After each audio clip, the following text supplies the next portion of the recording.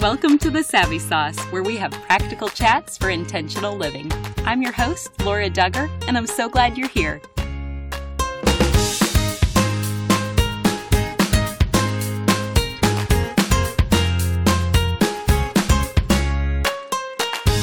Are you feeling lost about how to get your business found online?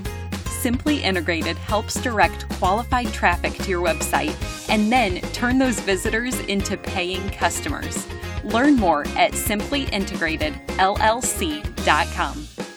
We have covered so many personality differences on previous episodes of The Savvy Sauce. A few reasons why we're so interested in highlighting these differences is to first point to our infinitely creative Creator, who designed us all uniquely to work together as we build each other up, and share a few applicable ways we can celebrate and lean into our differences rather than resisting them.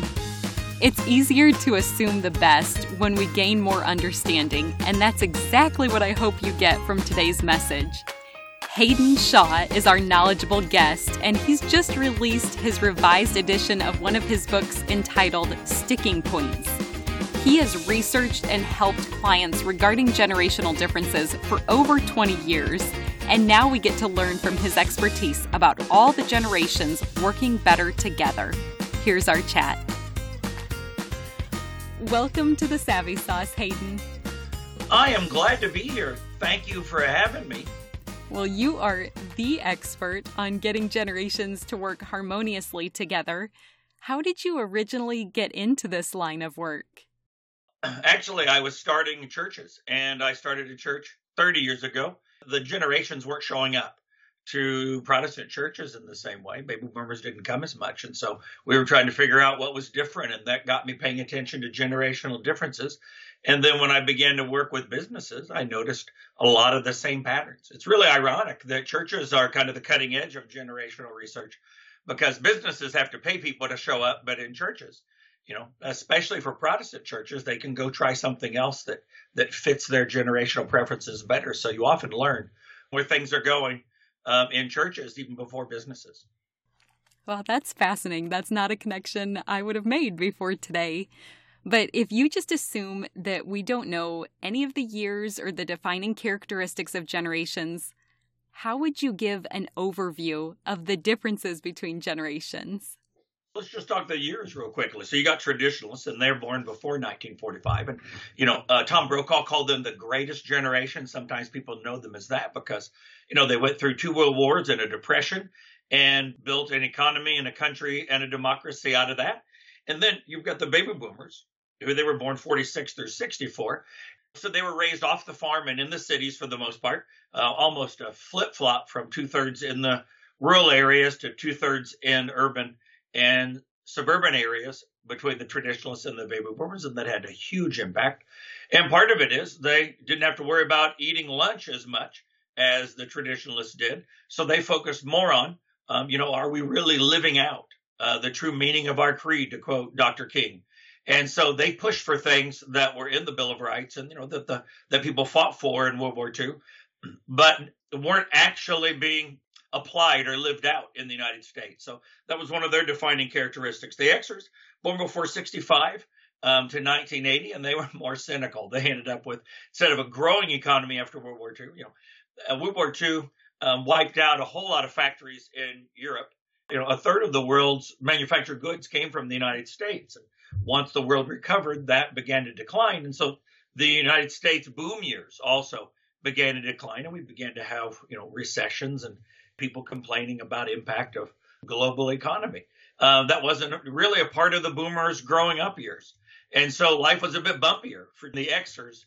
Their longest running television show was The Simpsons, and it's more tongue-in-cheek and more cynical view of the world. And then you've got the millennials who came along when children were considered to be just remarkable in 1981 to 1998.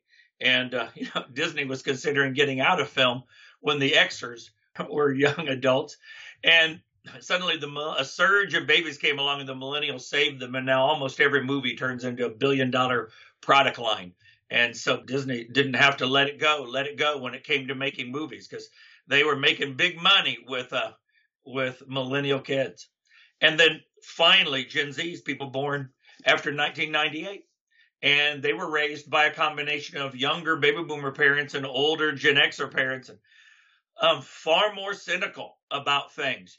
You can't be anything you want to be, and I'm not going in debt, and you're not going in debt for a university degree in something that you can't make a living out of. So do art or theater as a hobby, but I don't want to hear it.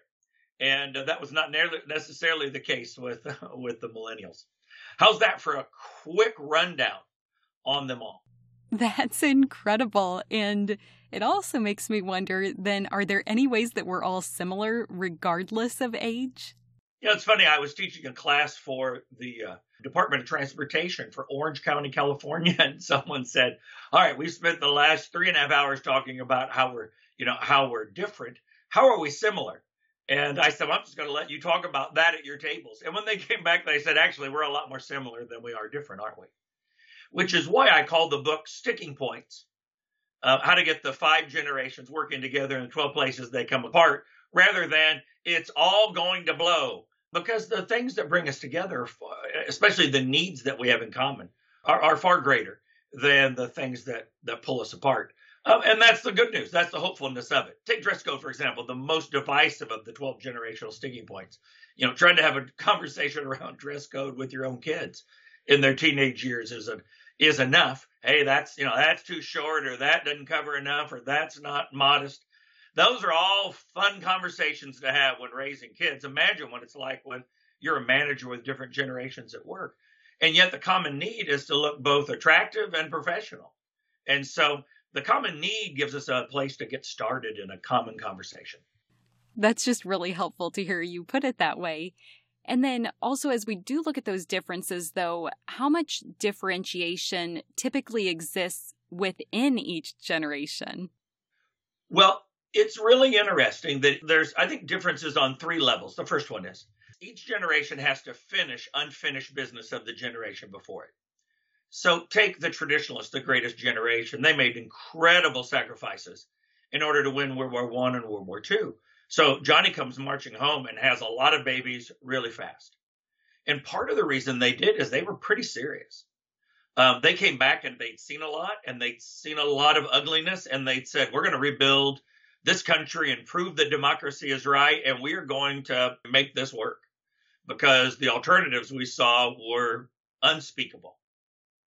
Well, the unfinished business then of the baby boomers were to live out their dream of proving the success of the American way of life. And so it's interesting that baby boomers are 5% less happy throughout their entire lifespan than the other generations because of these really high expectations. They're also getting divorced at higher levels.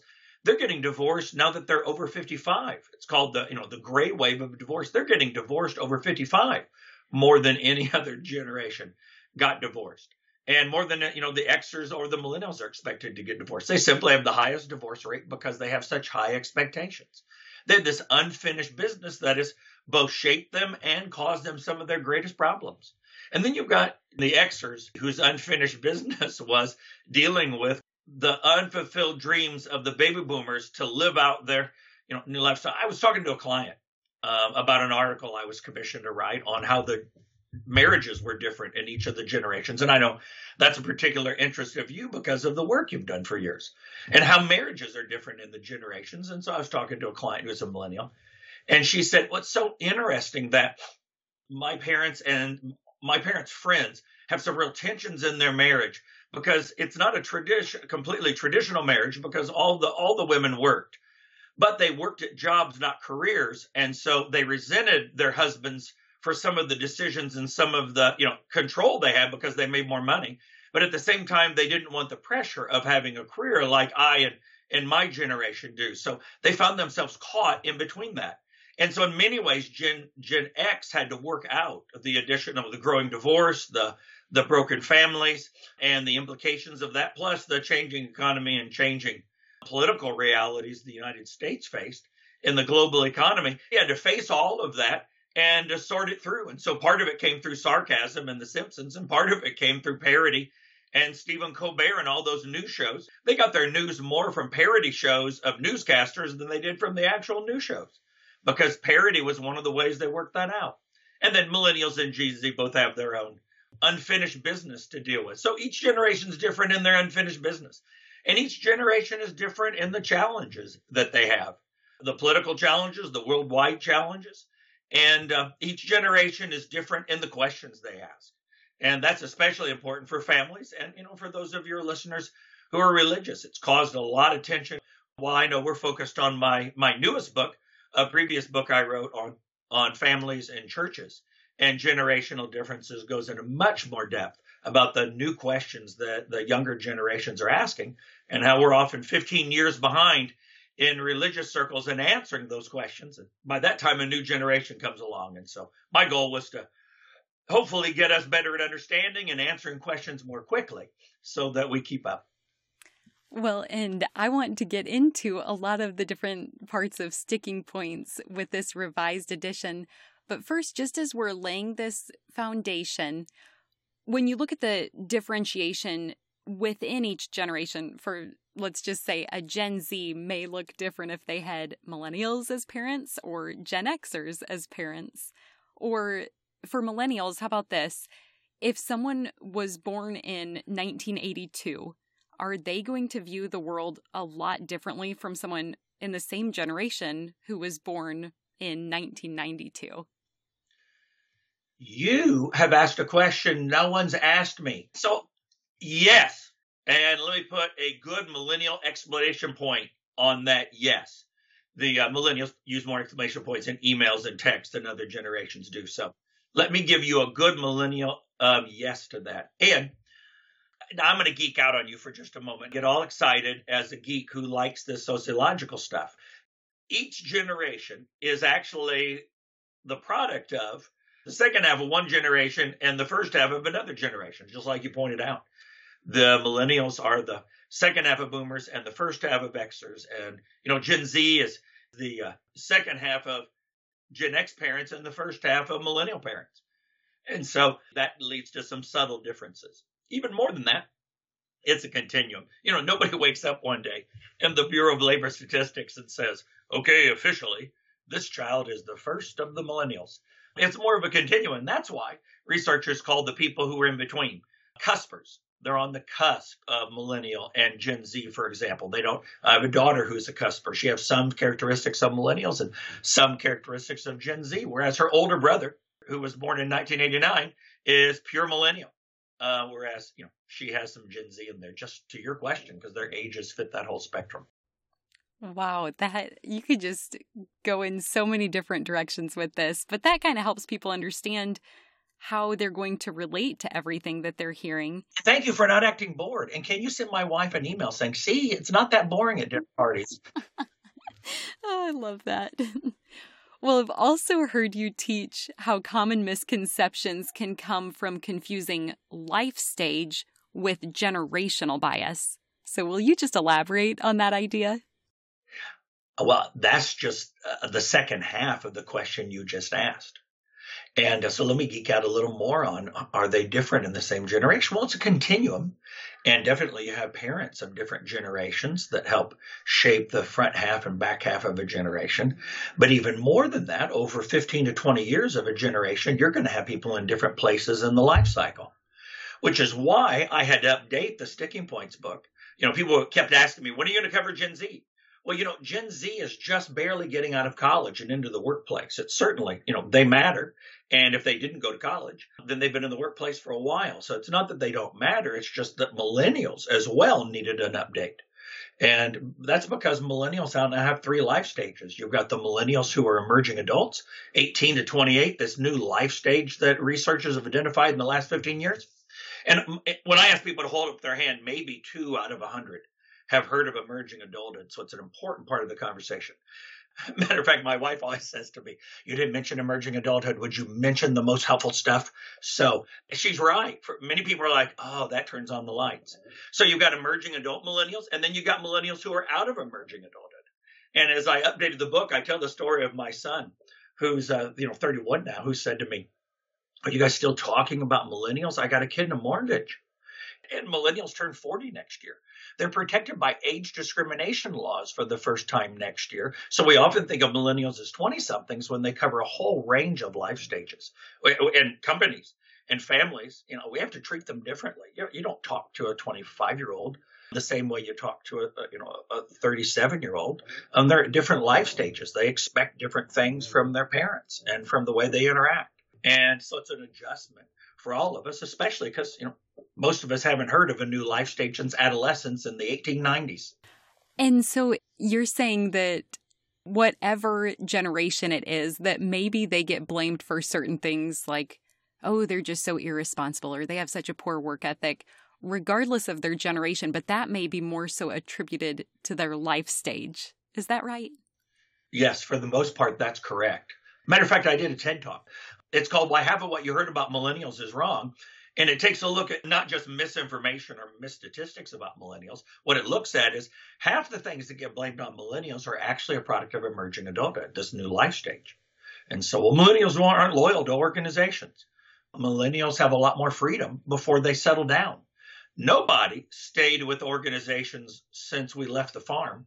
After World War II, nobody stayed with organizations before they married as long. And because millennials settled down less quickly, the average age of males now is 30 and the average age of females is 27 and a half for marriage now.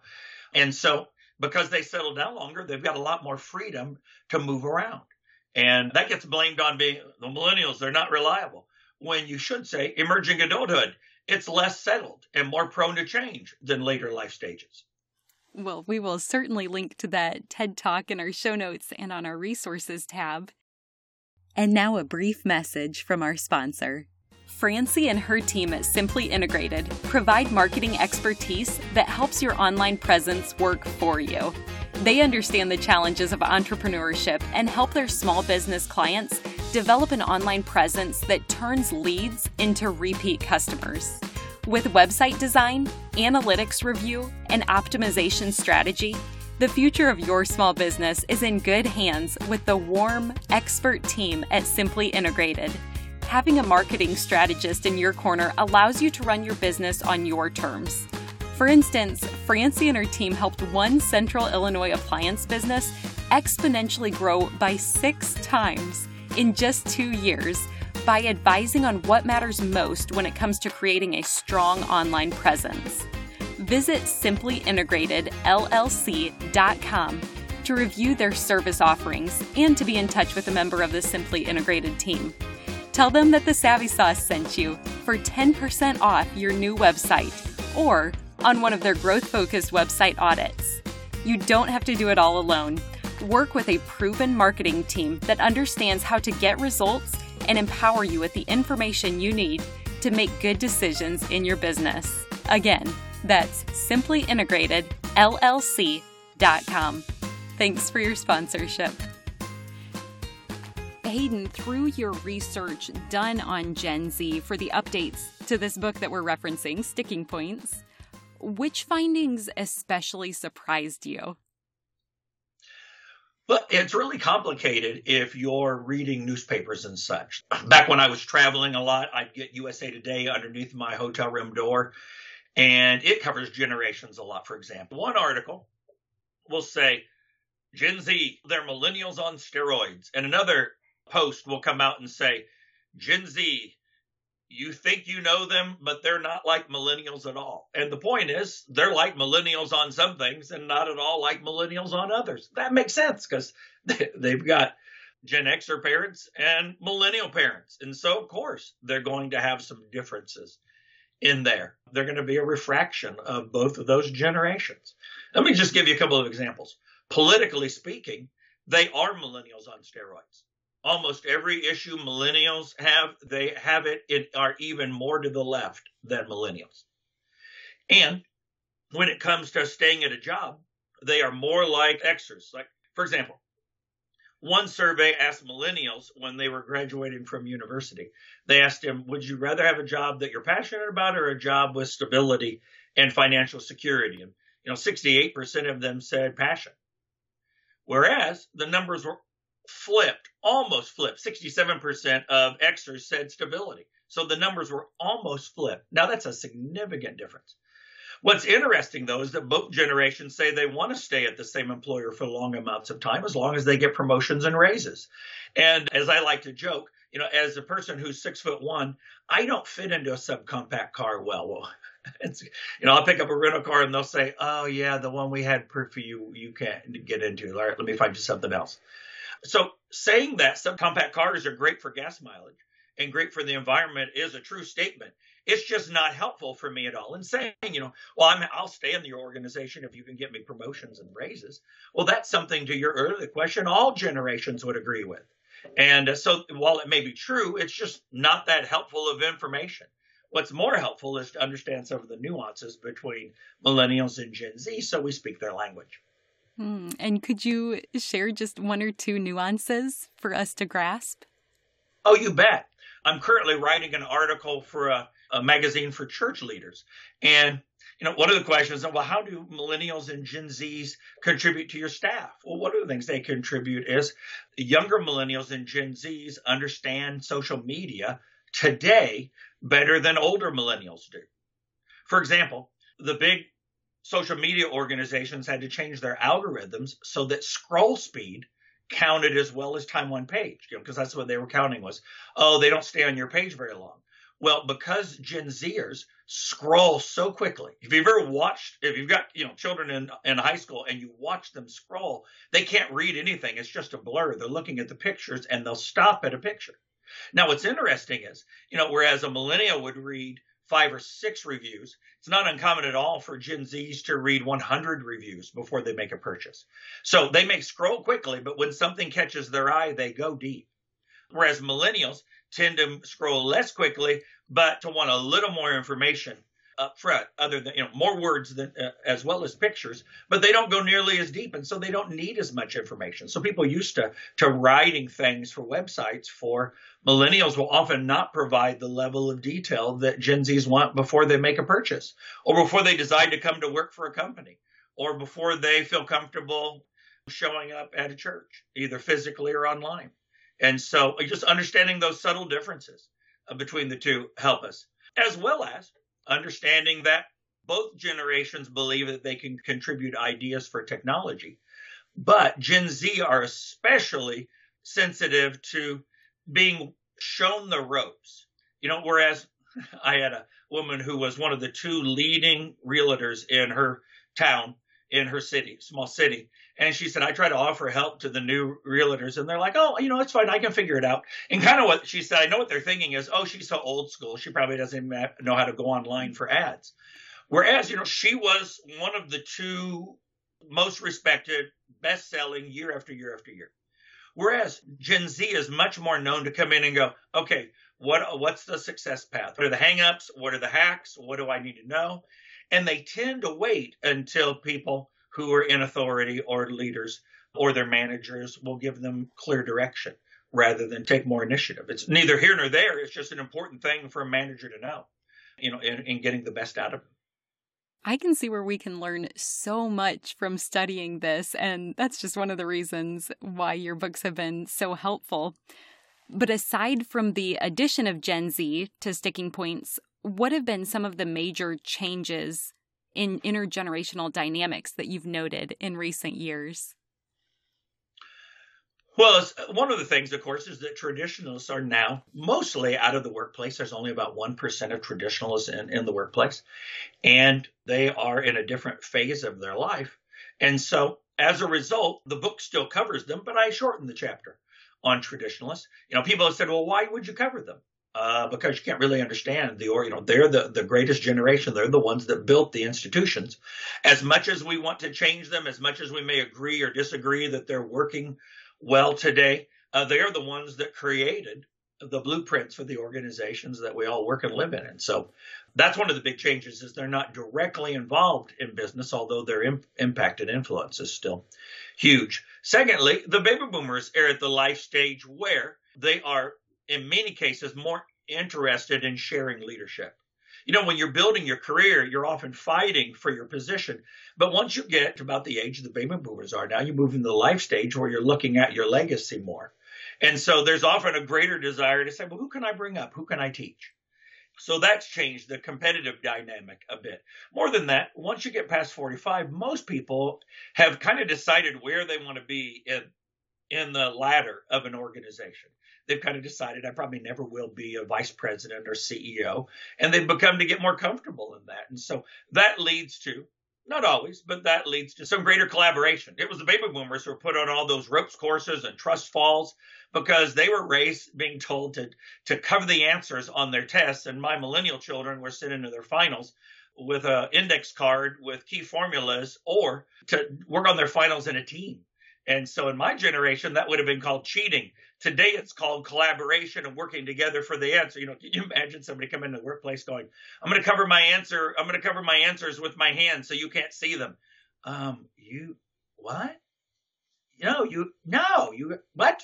You have to share. And so collaboration is expected today. That's one of the big adjustments in the boomers at the life stage where it comes more natural. Gen X has moved into many of the leadership positions that boomers were in when I wrote the first edition of the book 7 years ago. And Gen Xers are a fairly independent breed and so are sometimes caught off guard by Gen Z, even though they raised them, sometimes caught off guard by Gen Z at work and how much time and attention they want. It's funny, Gen Z in survey after survey say, if you can't coach, don't even call yourself a manager. You don't even qualify for the word manager if you're not a coach. Whereas, Gen X didn't have a lot of coaching. They were kind of thrown into the deep end and figured out how to swim on their own. And so those are just some of the differences that roll out. They can make it easier for us to work together in these changes or make it more difficult if we don't understand them. Okay, so like you've mentioned, we now have 5 different generations working side by side in the workforce. So what are those sticking points that keep us from cooperating harmoniously? Yes, there are 12 of them. We put them in alphabetical order. Communication, decision-making, dress code we already mentioned, feedback we've illustrated with, fun at work, knowledge transfer. What are we doing to transfer knowledge from the older generations to the younger generations so that when they retire, we're not missing key know-how? Loyalty, we've already talked about that. Meetings, policies, the Aretha Franklin, RESPECT, how the different generations define respect, that will get us into knots. Training and then work ethic are the 12 sticking points where the generations run into most often. Well, then let's just choose that last one, work ethic, and we'll zero in on that. How does that show up differently in each generation? Well, Gen Z says that they won't even consider marrying until 30 because they have to put the priority on their career if they're going to have enough money to have what they want for their family and to pay off their student loans. And so work ethic for them is, well, of course I need to show up on time. And while a third of them prefer a formal dress at work and a third of them, and formal dress for them would not mean, a tie or hose, by the way. That's a traditionalist era is gone. But formal dress, a jacket and a blazer. And a third of them would prefer casual dress, whatever jeans or shorts you want to wear. Most of them don't care. And so what it illustrates is, hey, I need to buckle down. I need to move my career forward. Whereas millennials were legendary when they were in their earlier 20s. Well, I was at DaVita, the people who do dialysis, and one of their vice presidents said to me, tell me if this is generational or this is really an issue. I love the millennials on my team. They're creative, they're efficient, and they can help coach some of us on new technology because they just pick it up so fast. But the one thing that gets me is they'll come in 20 minutes late, and instead of calling like a boomer would and telling you the whole story, even if you don't want to hear it, as to what went wrong and why they're late and how they're going to stay 7 minutes over so that they make up the time, a millennial will walk in 20 minutes late and they'll be carrying a Starbucks and they won't even acknowledge it. They'll just say hello and head to their desk. And I responded to their question. I said, well, okay, that is true. And I have asked them about that because it's come up repeatedly. And the millennials say, okay, so the older generation comes in right at 8:30 and they start up their computers and then they go make coffee. And then they talk for 15 minutes while they make coffee. And then they start work at 10 till. We start work at 10 till. The only difference is they drink bad coffee. And so when you really peel back things on this and ask people why, rather than just assume the what, we get better at the sticking points because we see that for the most part, generations are trying to meet those shared needs, often in different ways. But there's a rational, logical reason behind why they do things. We're just so busy pointing out what they're doing that we don't get curious and ask why they're doing it. And if you'll just do that one thing, ask why rather than what, you'll watch your generational IQ skyrocket, and you'll also find yourself less wound up about things that irritate you with other generations. Oh, I feel like that's a golden nugget right there. And just continuing so we do understand them better, could you carry that work ethic out for Gen Z on up? Certainly. So we've talked about Gen Z and millennials. Gen Z tends to buckle down. Millennials were a little more free-flowing when it came to work ethic, and very focused on work-life balance. Gen X was focused on work-life balance. So there's a little backstory to that. Gen X was raised with a doubling of the divorce rate. Now, it's never been the 50% that you always hear about. It's probably not been higher than 30, 35% in U.S. history, but it had still doubled when Xers, when you see I had latchkey children in Generation X because we didn't have the support systems for children's programs, after school programs and such. And so, they were walking home with a key around their neck and taking a casserole out of the fridge and putting it in the oven for dinner and helping their younger siblings with homework. So they said, there's no way I'm going to put my kids through these kind of divorces. And while the divorce rate hasn't been as high, it's higher than millennials, but hasn't been as high as baby boomers because they were pretty committed to it. Plus, Xers were the first time in history that there were slightly more women graduating college than men. And so you had two career families, not just families with two jobs. And because of that, work-life balance became a really critical feature. Plus, they could get by with it because they were the smallest of the generations. And so, if you said to somebody, hey, do you want this promotion? No, that's a killer job. And there's a Friends episode where Chandler Bing falls asleep in a meeting. And then when he was asked to go to Tulsa to run that location, and he wakes up and says yes, and then has to go home to Monica and explain that they're moving to Tulsa because he was asleep. And people in Tulsa are like, yes, we've seen the episode. Tulsa's a city, back off. Anyway, the point of it is, it was humorous because no Xer would say yes to a job without going back and talking to their spouse, or in this case, their partner. And so, point of it is, Xers were very committed to work-life balance, which made the older generations kind of freak out that they weren't committed to work and committed to do anything for the organization. And the number of boomers who couldn't find anybody who wanted a promotion to a remote location had a lot of them grumbling and flying for a week a month to Minot or Boise, Idaho, or someplace else that may not have been the top on people's list. I say Boise because, it was the number one city last year for people to move to. So that way they couldn't be too offended. And then let's go to boomers. So boomers were the workaholics of the corporate world. Crazy people, partly because of the competition that was involved. Those of us who are younger forget just how many boomers there were and how few spots there were for promotions. And so it was not uncommon at all.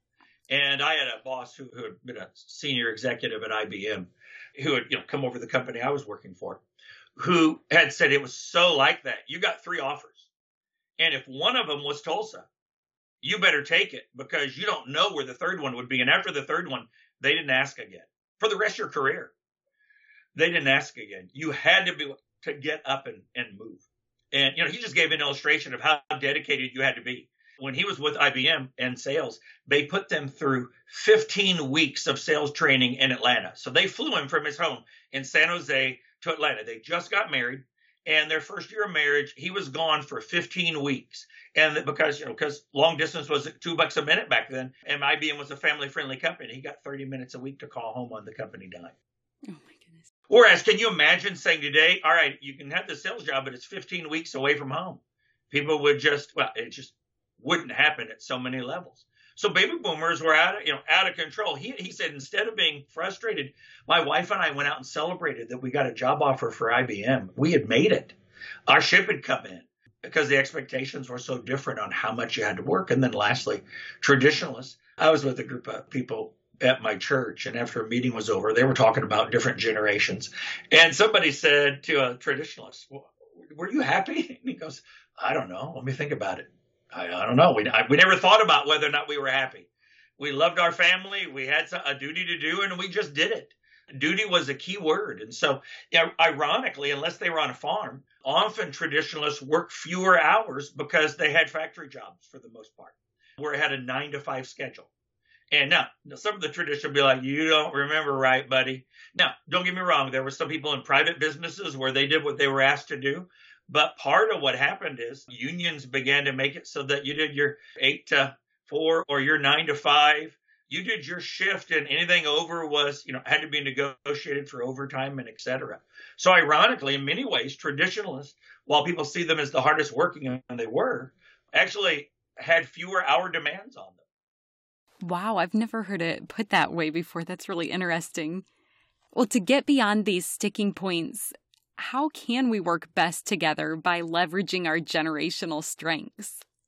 Well, the great question you asked about work ethic, if we'll just take, and I covered basically the 80% of what's in the chapter on the sticking point of work ethic when it comes to why do they think the way they do. If you notice, I spend most of my time talking about why, because the what doesn't do any good. If I tell you that you need to listen more than you talk with your emerging adult children, if you're a parent of 20-somethings, you're going to go, yeah, I know. Sure, I've heard that all my life. But they're just so wrong about this and this and this, and they need me. They just worry me. If you don't understand the why behind the questions they're asking and the questions their friends are asking and the questions that people and their jobs and online ask, if you don't understand the different questions that their generation faces, you will keep talking like the generation that made the baby boomers crazy, and will all seem a bit like, some of you will have to go look this up, but it was the #1 show for 2 different years. All in the Family will all seem like Archie Bunker. And so the key is to just focus on the why and get curious and ask questions, because most of us, just from hearing why, can already see ways to flex to other generations' needs, or better yet, to leverage the strengths they bring to a situation or to a sticking point. If we just get good at understanding why, we're a whole lot better at flexing and leveraging. And actually, we just covered 3 of the 5 key steps in leading through generational differences. And so you're saying the what, maybe we find that to be humorous and relatable, but it also could be more irritating. And irritating. I was going to say could be more divisive. Whereas if we get more to that root and we come in with genuine curiosity and ask why, you're saying that may lead to either unity or just going to higher heights, I guess. Well, you wouldn't necessarily talk about love at work. But although Colin Powell did, that's my best definition of leadership. I talk in the book about my favorite definition of leadership is when I heard General Powell say, you got to wake up in the morning and love your soldiers. You got to go to bed at night and love your soldiers. You got to wake up in the morning and love your soldiers. Who would have thought that love was the most important thing for making a general effective in a military organization? Mm-hmm. And so I guess love does apply to work as well as families. And we can't love people we don't like. And we can't like people we don't appreciate. And we'll never appreciate people we don't understand. Wow, there are so many good nuggets. I'm just going to reflect on that for a long time when I go back and get to re-listen to this conversation. One of our filters in making decisions at the Savvy Sauce is generosity. We want to offer you more than we ever ask of you, so we don't expect you to participate in all these ways. But we do want to ask you to follow through with at least one of these options. So here's our agreement offer. Our team wants to keep pouring in the time and finances to bring you these episodes each week. On your end, will you choose at least one of the following? First, you can simply share this episode on social media or through a text message. You have access to people we may never get to meet, so please let them know about us if you find these messages to be valuable. You can also zip over to Apple Podcasts and leave us a 5-star rating and review. This helps other listeners find us more easily, and then we can grow together. Also, if you are going to buy anything we recommend, would you do it through the links listed in our show notes? This costs you nothing extra, but it does give us a tiny kickback to fund our work. You can also become an advertiser on The Savvy Sauce, and we are happy to answer any questions for you regarding advertising when you email us at info@thesavvysauce.com. And finally, will you become a patron?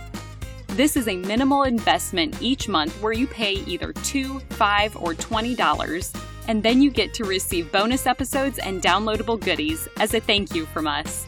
We hope you choose at least one of these options to follow through on today.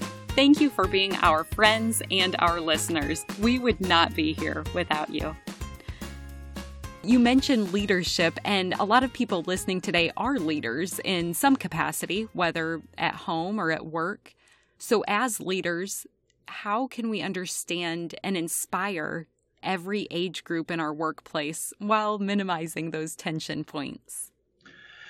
Well, in the book, I cover 5 steps. We've already mentioned 3 of them, so let's just go through them in order. The first one is leaders can lead through generational differences by just acknowledging, oh, I think this is generational. Now, it's really easy to stereotype all people who are 27. I think this one might be generational. And what it does is it takes it out of the conflict of these people and makes it something, I wonder what, because your generation you can't control. You can't control when you were born. You can't control what influences shaped you. It gives us something we can talk about rather than fight each other over. And so first we just acknowledge it. We just put it on the table as potentially generational. Then we begin to appreciate. We begin to ask why, not what, and we search for the common need. That's the second part of step 2. Number 3, we flex. We begin to flex around those differences. And, often just understanding how people see it different and that they're not being irrational to their generation with the questions that their generation has to answer, with the unfinished business that they have to deal with, that those things they do actually make some sense. And so you begin to go, all right, well, why don't we just do this? So just appreciating another generation almost always leads to flexing. But if we want to up our results, leaders can also focus on leveraging. When I talked earlier about, your question about the differences between millennials and Gen Z and some practical things, just understanding how they consume media and the internet differently helps us come up with different websites and different amounts of information and far more pictures for one rather than the other. And so understanding all of that allows us to leverage each generation. It makes no sense for a Gen Xers to be designing a website whose goal is to attract 23-year-olds to the organization. That just doesn't make any sense. And so we can leverage the strengths of each generation much more effectively when we understand the differences. And then with half the sticking points, just acknowledging, appreciating, and then flexing and leveraging is enough. They go away. But for some of them, we have to resolve them. We have to come to some agreement on how we're going to handle it. But that's always a lot easier when people appreciate each other and are willing to flex. So what kind of meetings are we going to have? Well, Tuesday, we're going to have a boomer meeting. And then next week, we'll have a Xer meeting. And then the week after, we'll have a millennial meeting. And then the week after that, we'll have a Gen Z meeting. No. What's our meeting format that works for all the generations, even though we all may have to give and take a bit? But once we understand why, we find ourselves in a much better place to flex for that and then to come to a resolution. It's not the law of the Medes and the Persians. We're not going to do it that way forever, but at least for the next year or two until we reopen and see if it still works. We've come to an agreement, so we don't have to spend all our time caught up in a sticking point. But the very fact that we led through the generational difference makes the team more capable of working together across generations, makes them stick together. That's why it's actually kind of a double meaning to the title. Sticking points can either get us stuck, or sticking points can be the very trigger that gets us doing the kind of conversations and work that helps us, with good leadership, stick together. Oh, I love that dual meaning. And let's just go one step further with this topic and bring in gender differences. So when I told a local female business owner I'd get to be interviewing you, she asked for your advice as a younger female CEO leading opposite gender team members who are from various generations above hers. So what advice would you like to offer someone like her? There's a long answer, and then there's a dangerous short answer. Actually, anytime you talk about groups of people in a few categories, you're talking about millions of people in North America and Europe, and the research also applies into Australia and parts of Asia pretty closely. So you're talking about, all right, billions of people, and you put them into 5 generational categories, you're going to be stereotyping to a degree. You're going to be generalizing, is what I call in the book. Then when you add gender differences to that, a short answer can get really, people can go, that's not right. And for good reason, probably isn't. But I think most of us recognize that older generations had different relationships between men and women based on role and based on the level and kind of jobs that women had in organizations.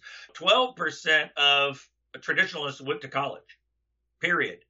Whereas today, when it comes to millennials and Gen Z, 2/3 of the students are female, and universities have to offer a lot of programs to help males in order to keep the balance they want in place. Women are graduating, the percentage when Xers graduate, first generation to graduate more Xers, women than men, was only by 1%, but it's increased percentage-wise ever since. And so you often have women who are now have the education and the possibilities that they never would have had before. And so sometimes boomer men are unfamiliar with that and unfamiliar with how best to communicate. Sometimes they have the little lady kind of way of, or they talk to a younger woman like they would talk to their daughter. I was talking with a group of salespeople and I said, look, you did your whole business by building relationships. If you call a 25-year-old female purchasing agent and say, I'd like to take you to lunch and build a long-term relationship, she's calling HR because you're creepy. And so a lot of us who are older are like, all right, well, let me treat, what other women do I know that are this age? Oh, my daughter, my nieces, my daughter's friends. And so they can come across as less professional or maybe a bit paternalistic. When for them, for some of them, it's new territory. And a lot of them will say, oh, that's politically correct. You're just being politically correct. But within the National Speakers Association I'm a member of, one of the women posted something in our internal Facebook where she said, I know some of you older guys keep saying it's just politically correct, but actually that time is up. Now you're just considered mean by most people. Here's the language. Here's a university guide to gender language, and you just need to memorize it because I know what you mean to communicate, and it's not coming across that way. So I just want to communicate that for some of us who are older, we're trying to learn the words and we're trying to learn the tune behind the words, and we may come across that way. But I also wrote an article on HuffPost about how to manage people, how to lead people your parents' age. So the advice would apply even more for females than for males. Sometimes younger generations get themselves in trouble because they try to be a little more authoritarian to flex their muscle or to show their authority. And actually, the older generations appreciate authoritarian management styles less than millennials and Gen Z do. And so if you kind of throw your weight around or speak with a bit of a this is how it is, authoritarian style, because you've seen other leaders treat you that way and it looks like it gains credibility, you'll actually make it worse because millennials didn't like it, but 40% of them said they can appreciate the need for it from time to time, whereas less than 20% of boomers said it was ever appropriate. Ironically, less than 10% of traditionalists ever thought authoritarian styles were appropriate. And so now to hear this, it doesn't work for either gender, but because of kind of the gender roles in previous generations, it works even less for women than it does for men with baby boomers and even some Xer males. One of the great things about the way a lot of women manage is just the amount of communication and conversation that they've had all their lives. Now, I know anytime we talk about gender differences, people can go, whoa, but I've seen a study. Overall, men and women talk with different rates and different amounts of words per day. And while they all get their message across, the amount of communication Men tend to use more energy to show empathy than women do when you hook them up to PET scans.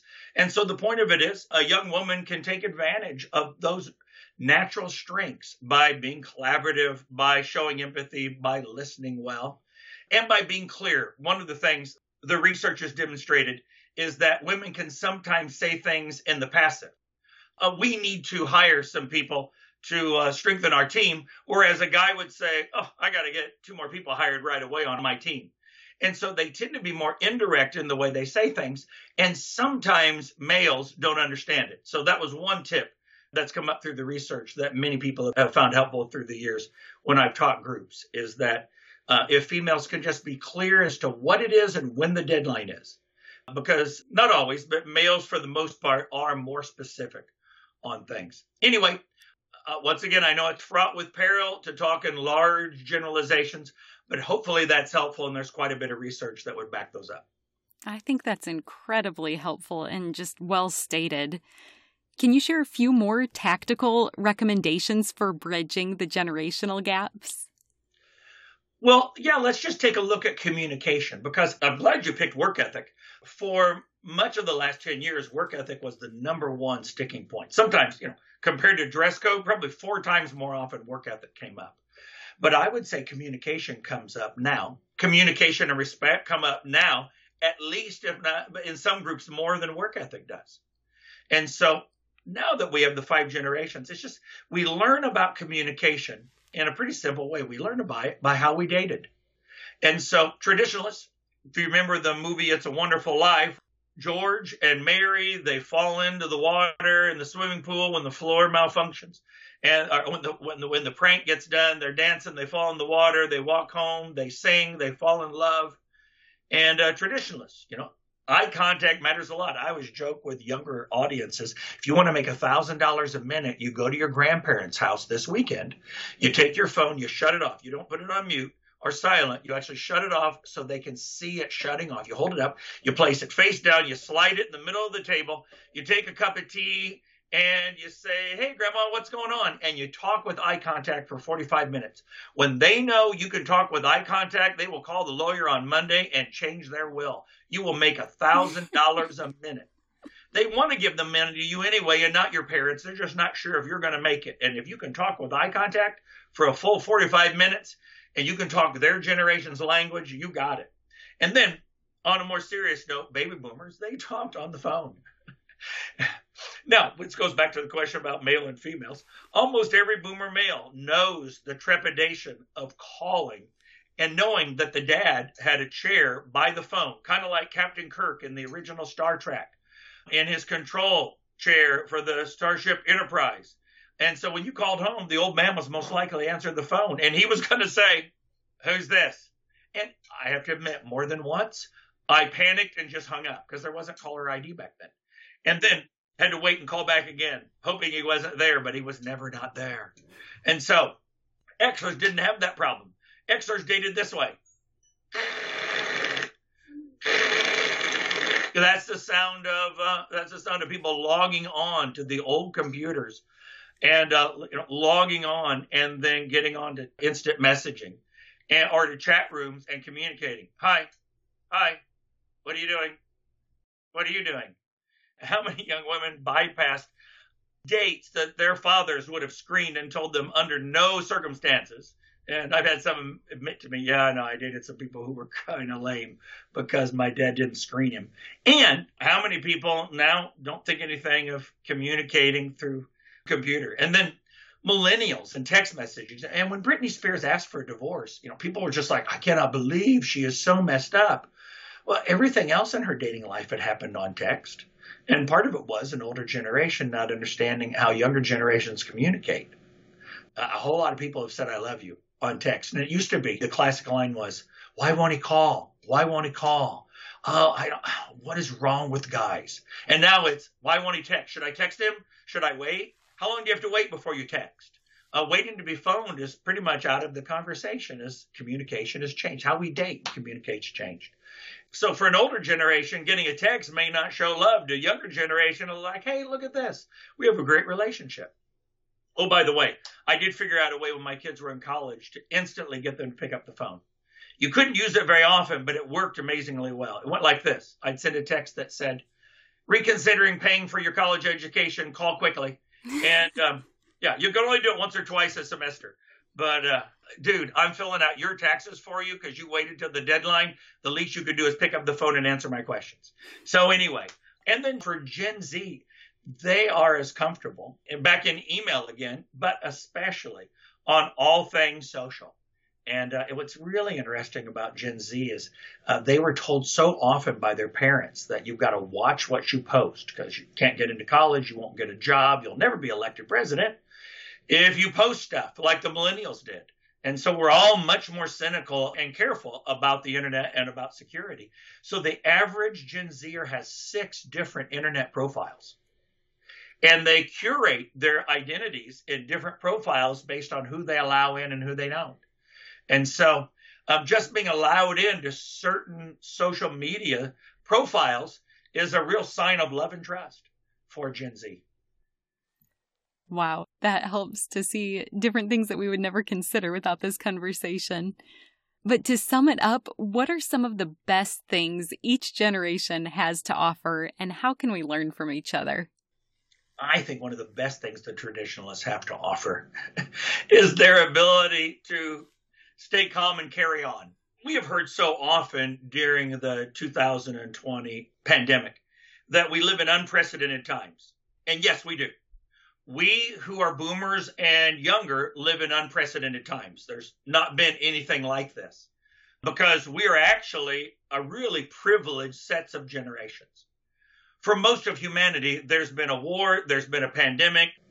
And so the point of it is we have more comfortable lives. What's unprecedented is how unprecedented it is and to call all this unprecedented. So I think we learn from traditionalists to stay calm and carry on. You're not the first generation to go through a pandemic. You're not the first generation to go through a significant recession/depression. It's awful.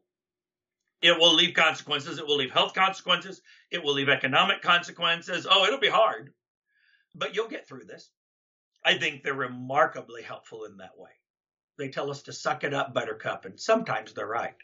And then for baby boomers, their willingness to go seek counseling. Boomers were 9 times more likely to go to a counselor than the traditionalists were. That's a huge thing.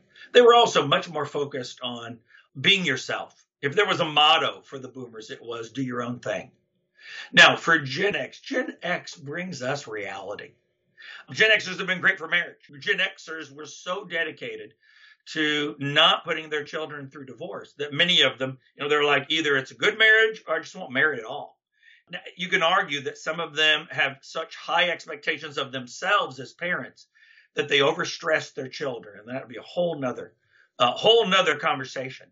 But their desire to be realistic about some of the challenges of marriage, some of the challenges of citizenship, some of the challenges at work. I remember the Xer who said to me, and I was working at Amway, and he goes, I'm not signing the mission statement that's, where you have to sign the mission and give your soul. I just want a job where I do good work and go home at night. I just want to do a good job while I'm here. I'm not giving bone marrow for this job. It was kind of a realistic approach to work that sometimes the baby boomers got carried away with. And then you've got millennials. And millennials are great in that they look at the challenges that we face in our institutions.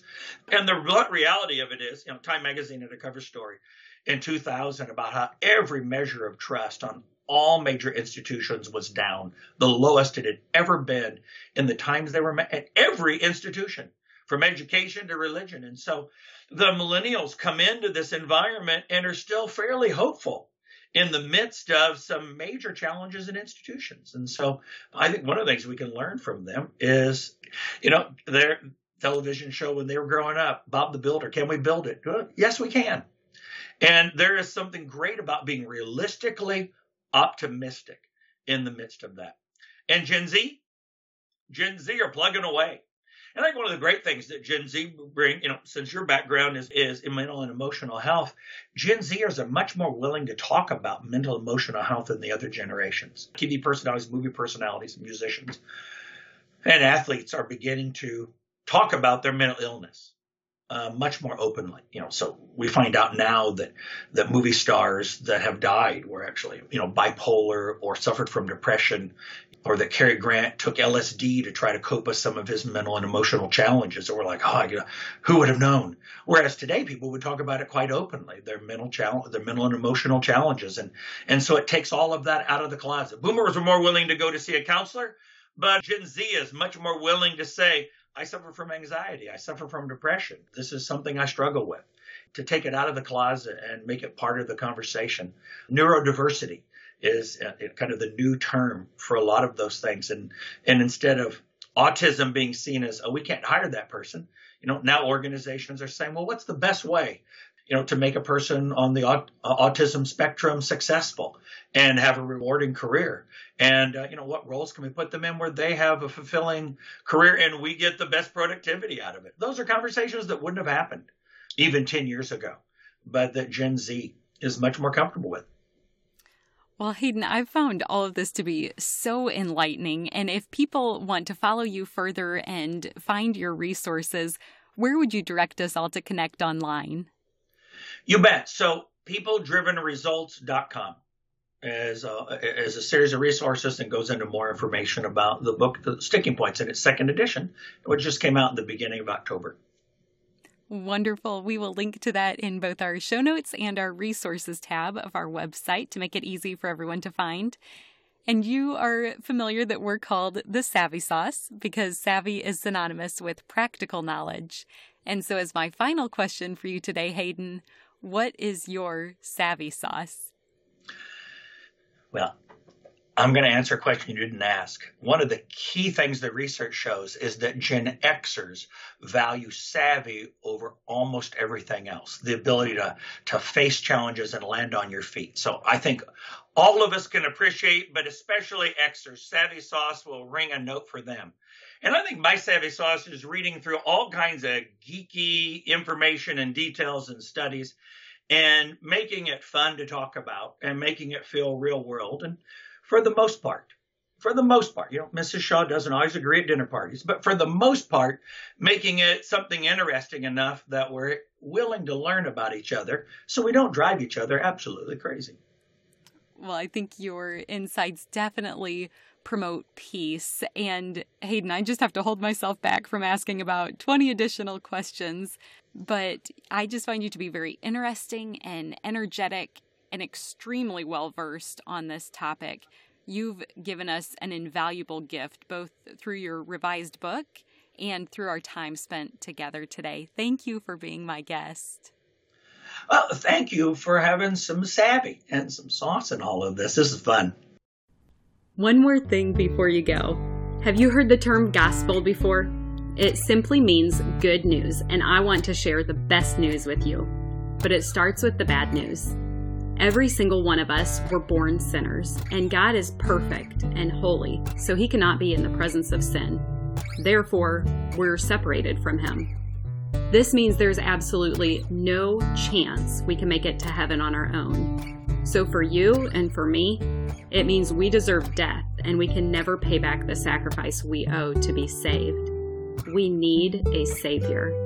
But God loved us so much, he made a way for his only Son to willingly die in our place as the perfect substitute. This gives us hope of life forever in right relationship with him. That is good news. Jesus lived the perfect life we could never live and died in our place for our sin. This was God's plan to make a way to reconcile with us so that God can look at us and see Jesus. We can be covered and justified through the work Jesus finished, if we choose to receive what he has done for us. Romans 10:9 says that if you confess with your mouth Jesus is Lord and believe in your heart that God raised him from the dead, you will be saved. So would you pray with me now? Heavenly Father, thank you for sending Jesus to take our place.